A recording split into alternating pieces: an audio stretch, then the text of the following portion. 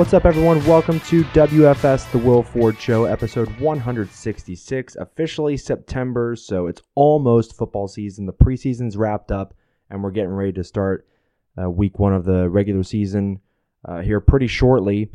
My main story today that I'm going to talk about is Donovan Mitchell being traded from the Utah Jazz to the Cleveland Cavaliers. A little NBA talk to start, but then I'm going to talk about the NFC East division in the NFL, the Dallas Cowboys, their injuries, who's going to win that division, and then also my predictions, I guess, for division winners in the NFL this year to close the show. But I want to start with Donovan Mitchell to the Cleveland Cavaliers because this was a trade that I really didn't see happening for Cleveland. I thought that Donovan Mitchell was more than likely going to go to the Knicks in a package probably including probably not RJ Barrett, but maybe like Kevin Knox, Julius Randle, players like that. And then Donovan Mitchell goes over to New York and plays in the Big Apple. But then talks kind of stalled there in New York, and Cleveland kind of swooped in last minute. And they got Donovan Mitchell. And what they sent over to the Utah Jazz. So the Jazz got Lauri Markkanen, a rookie wing. I'm going to butcher this name, but we'll try our best. Ochai Agbaji, Collin Sexton, 3 unprotected first-round picks in 2025, 2027, and 2029, and then 2 pick swaps for 2026 and 2028. And so that's obviously a haul. And for some reason this offseason, the market has been extremely inflated for trading for star players. I mean, we saw it when the Jazz traded Rudy Gobert to the Minnesota Timberwolves. They got a massive package back. So I'm going to talk about kind of everything that Utah received in their 2 trades this offseason. But the Cavaliers clearly won the trade. They didn't really have to give up too much as far as like starting rotation pieces. Lauri Markkanen comes off the bench. Rookie wing Ochai Agbaji. That took a while for me to get that name out. But trading away those 2 players, I don't think that really hurts you too much. Collin Sexton was a great piece for them, a young player that they were going to have to eventually pay. He was a restricted free agent, I believe, this offseason, and so they were going to have to match whatever teams were going to offer him anyways. And so by trading him away and getting Donovan Mitchell, you're clearly upgrading. Collin Sexton is not so much of an offensive player. Donovan Mitchell is way better on the offensive end. You may be sacrificing a little bit defensively. Sexton is a great on-ball defender, but that's totally fine. And then you do have to give up the picks. I mean, that's just kind of the nature of these trades in the NBA, that these first-round picks have become much more, I don't know if valuable is the right word, or maybe it's less valuable because teams are so willing to give them up. But we've been seeing so many picks get sent away, and so the Cavs sent away 3 first-rounders in the future, plus 2 pick swaps. And now their projected starting lineup, you have Darius Garland, who was an all-star last year. Really nice young player, nice point guard, a good shooter, scorer. Then Donovan Mitchell at your 2. Isaac Okoro, probably going to be your 3. That's fine. He's a nice young player. Evan Mobley, one of the great players in last year's draft. And then Jarrett Allen, a rim protector, rebounder, and does all your dirty work for you. And then you have, a guy, obviously not a star anymore, but Kevin Love coming off the bench who can stretch the floor, provide some scoring, 3-point shooting, and everything like that. And the Cavs were the number 1 seed in the Eastern Conference for a period of time last year with last year's roster before they kind of melted down a little bit towards the end of the year. But they did, make the playoffs and the play-in tournament and everything like that. So the Cavs were on the up and up. And I think if you add Darius Garland without removing really any key pieces, I mean, essentially you're only losing Lauri Markkanen, who could stretch the floor a little bit, but that's fine. You're replacing Collin Sexton with Donovan Mitchell. This Cavs team, it's going to be pretty good in the Eastern Conference next year. I'm not saying it's going to be a top 4 seed. I'm looking at probably 5-6. I think they're better than the play-in tournament, but that's just obviously on paper. We don't know how it's going to work on the court, obviously. It's really hard to project that stuff. I mean, case in point is like 2013 when the Lakers traded for Dwight Howard, brought in Steve Nash, and Obviously, injuries played a big part, but that never really worked out the way it was supposed to, at least in everybody's minds. And so obviously we don't know if Mitchell in Cleveland is going to work all that well, but it looks great on paper, and it drastically increases their playoff chances. They're obviously not a title team, but I think once some of these players develop, like Garland, once he becomes a more consistent player and an all-star, Jared Allen is already a well-established rim protector. Evan Mobley, I think, could be a star in this league. And then Okoro, like I said, he's a nice young player. Not a star, but a nice young player. The Cavs look great. And then earlier in the offseason, the Jazz also traded their star rim protector and, a former multiple-time Defensive Player of the Year, Rudy Gobert, to the Minnesota Timberwolves. And so they got a haul back in that trade as well. And so altogether, if you collectively combine what the Jazz got in return for Donovan Mitchell and Rudy Gobert, they got Lauri Markkanen, Ochai Agbaji, Collin Sexton, Patrick Beverley, Malik Beasley, Leandro Balmaro, Jared Vanderbilt, Walker Kessler, who was the number 22 pick in the 2022 draft this year, 2023 first-round pick, 2 2025 first, a 2027 first, 2 2029 first, 2 2026 pick swaps, and a 2028 pick swap. That is unbelievable value for two very, very good players. So obviously the Jazz are in rebuild mode. They don't have a star. They have some pieces they can build around. And then Patrick Beverley, who they received in the Rudy Gobert trade from Minnesota, they then flipped Beverley for Talen Horton-Tucker and Stanley Johnson from the LA Lakers. So now, if you look at the backcourt, at least for the Jazz, it's Collin Sexton at the 1 and then Talen Horton-Tucker at the 2, which really, I think you can build around that a little bit, at least around Collin Sexton, because of his versatility defensively. You can guard any wing player. You can put him on anyone on the wing. So I like what the Jazz are doing as far as the rebuild, because they've got a million picks to work with over the next 10 years. And they've got a lot of players. Sexton, Markkanen can plug right into the starting lineup. Malik Beasley is a nice scorer. And then some of these guys I don't really know all that well, like Jared Vanderbilt, Walker Kessler. We'll see how those guys turn out. But they're young players. They're going to be a really young team. Maybe not terribly competitive, at least maybe this year or next year, but in the years to come with some of those draft picks, they could even maybe package some of those draft picks together to go get some other star that they can build around. So clearly things in Utah weren't working very well with Mitchell and Gobert, and they blew it up. And they've got a ton of value in return. And this really defines why there's no market for Kevin Durant. When he made his trade request, Brooklyn was never going to get what KD is valued at, because if Donovan Mitchell is worth, 3 players, 3 first-round picks, and 2 pick swaps, and Rudy Gobert is worth pretty much the same, 3 or 4 players, picks, pick swaps. I mean, if you're KD, are you trading your entire team away? Because it seemed like if there was a Boston Celtics deal that could be done, it would obviously include Jaylen Brown, not Jason Tatum. I wouldn't do that if I were the Celtics, but it seems like it would have had to have been that if the Celtics really wanted Kevin Durant. But I think a fair trade is Jaylen Brown. Maybe you get Peyton Pritchard. Robert Williams is probably off the table. You include maybe Al Horford or something like that, and just to make the money work. And then picks, pick swaps, like that sounds fair to me.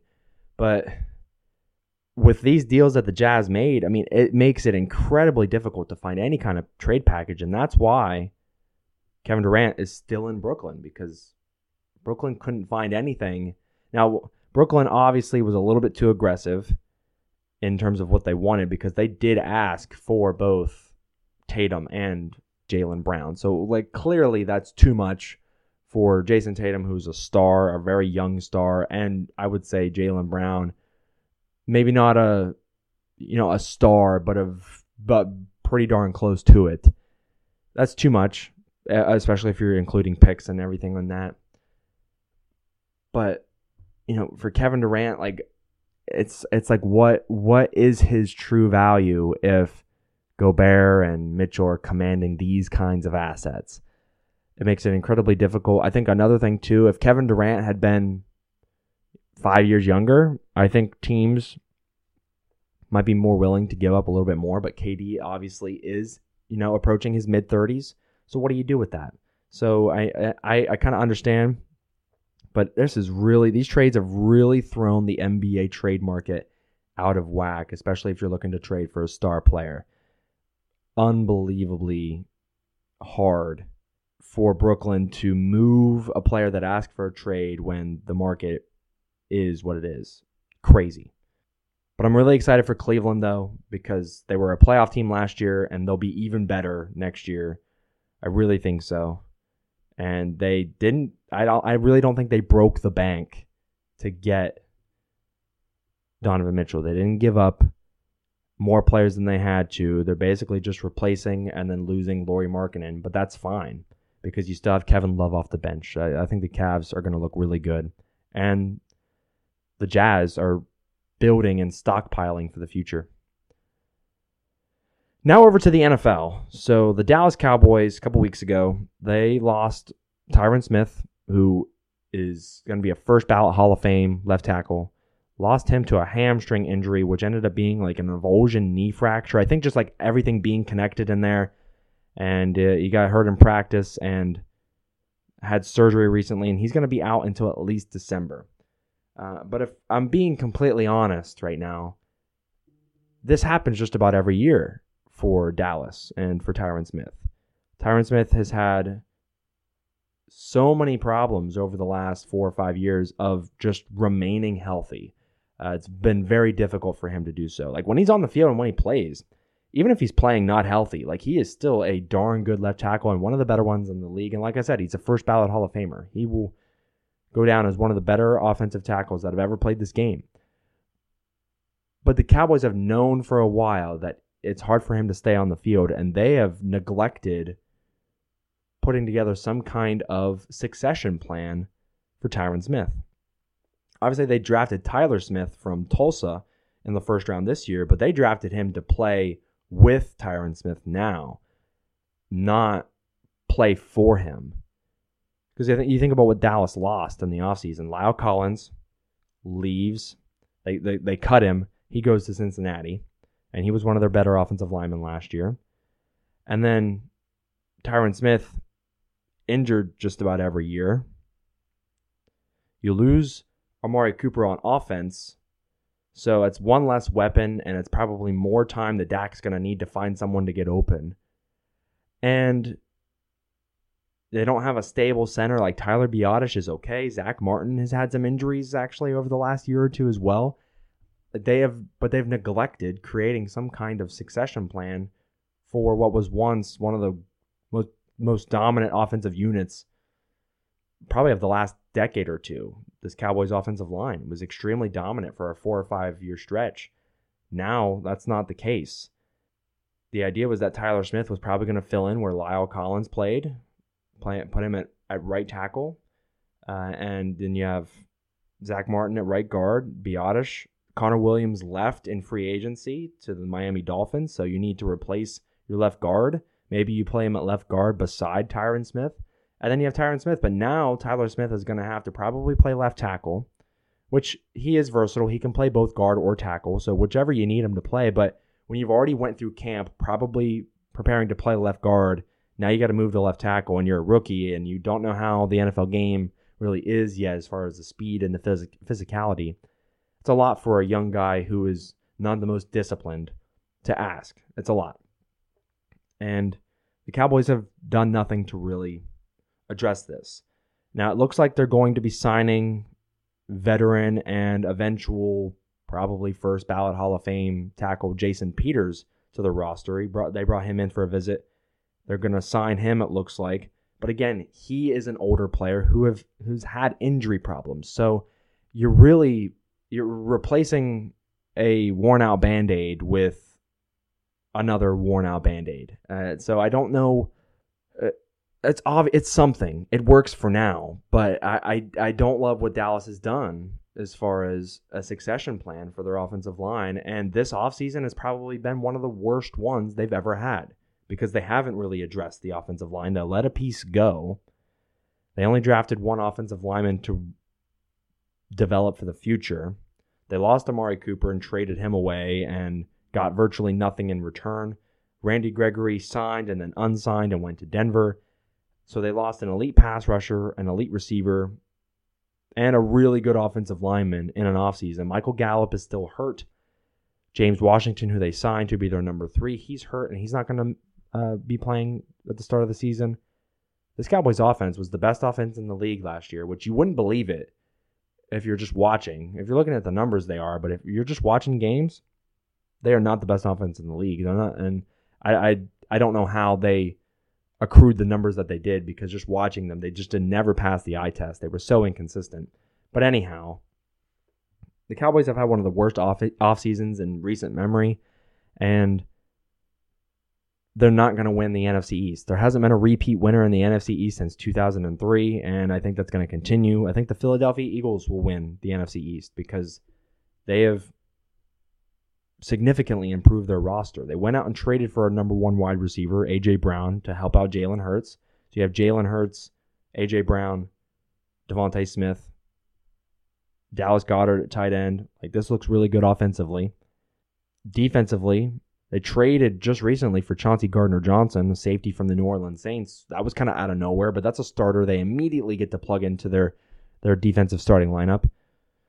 Eagles have made tremendous improvements, and I think they're going to win the NFC East this year because they've made significant improvements. Even if they didn't improve anywhere and they were just where they were, they would still be better than Dallas because Dallas has regressed in several areas. Pass rush, offensive line, wide receiver.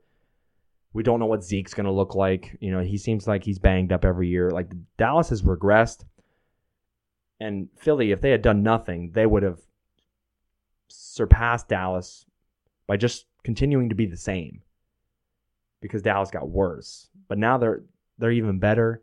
I think Philly wins the NFC East. And now we'll look at my division winners across the entire NFL. And so we'll start with the NFC. Obviously, like I said, I think the Eagles win the NFC East. In the NFC North, I think it's going to be close between the Minnesota Vikings and the Green Bay Packers. I can't count out the Packers, even though I don't love their wide receivers. I can't count them out because Aaron Rodgers is still one of the best quarterbacks in the game. But I'm going to give the edge to Minnesota because they have so many more weapons. Dalvin Cook, Justin Jefferson, Irv Smith Jr. is coming back at tight end, Adam Thielen. They just traded for Jalen Reagor, which is the hilarious thing about trading for Jalen Reagor, is that's who the Eagles took before Justin Jefferson, and now the Vikings have both of them. Jalen Reagor obviously hasn't panned out very well, but it's good depth for the Vikings. NFC South, Tampa Bay Bucks. Even though Tom Brady seems a little off, and truth be told, I'm just speculating here. I have no factual evidence behind this, but I do think Tom Brady is probably getting divorced. I just think the whole 11-day vacation wasn't actually a vacation. I think that was him trying to sort things out with Giselle, his wife, because he said he was going to retire, and then he unretired kind of unexpectedly, and I don't think Giselle was very happy about that. And I think Giselle thought Tom made a promise to be around more, be a better husband, better father. Not that he's not a good one of either of those, but just like to be around more, and then decided to pick up the football again. So I think he's going through a divorce, but nonetheless, I don't think there's enough talent across the division to surpass the Bucs, so I'm going to go with the Tampa Bay Buccaneers. And then in the NFC West, the LA Rams will repeat as a division winner there. Now the AFC North, I think it's the Baltimore Ravens. Cleveland obviously is not going to be very good because Deshaun Watson's going to be out for 11 games. The Bengals are going to be right there with Baltimore, I think. But I'm going to give the edge to Baltimore because they were the number 1 seed until I think week 10 or 11 last year, and then Lamar Jackson got hurt. So I think Baltimore, with all the players that they have coming back from injury, they cannot be less healthy than they were last year. I mean, they had so many injuries. So I'm going to give the nod to the Ravens with Cincinnati right behind, then Pittsburgh, and then the Browns. And then AFC South, Indianapolis Colts have made the most improvements. They still need another wide receiver, but you have Jonathan Taylor behind that offensive line. Matt Ryan, I think, is an upgrade at quarterback over Carson Wentz. The defense, pretty solid, and I like Frank Reich as a coach. So I like the Colts. The Titans have regressed because they don't have A.J. Brown anymore. Derrick Henry, who knows what his health is like. So we'll see. And Ryan Tannehill, although I like him, he is not a transcendent, super talented quarterback. But he is enough to get you by. And they were the number 1 seed last year, so I got to give them respect. I think they might make a wild card, but I like Indy over Tennessee in the South. AFC West, it's the Buffalo Bills. No need for discussion there. And then the AFC West, it's going to be the toughest division next year. You can make an argument for the Chargers, Broncos, Chiefs, and Raiders to be division winners. I'm going to go with the Chargers because I think they're a little bit more complete. Justin Herbert had an amazing year last year, and I mean his offensive unit is just really good. Good offensive line. Austin Eckler is a really nice receiving back. Great receivers. And then hopefully a healthy defense. If they stay healthy, it's going to be a really good defense. Adding Khalil Mack to that as well. Derwin James hopefully stays healthy. So I like the Chargers in the AFC West, but I don't feel 100% certain in that. Like, I really wouldn't be surprised if any of the 3 other teams won the division. But that'll do it for episode 166. Thanks so much for tuning in to the Will Ford Show. I'll see you in episode 167 as we near closer to the start of the NFL season. See you later. This is WFS, the Will Ford Show.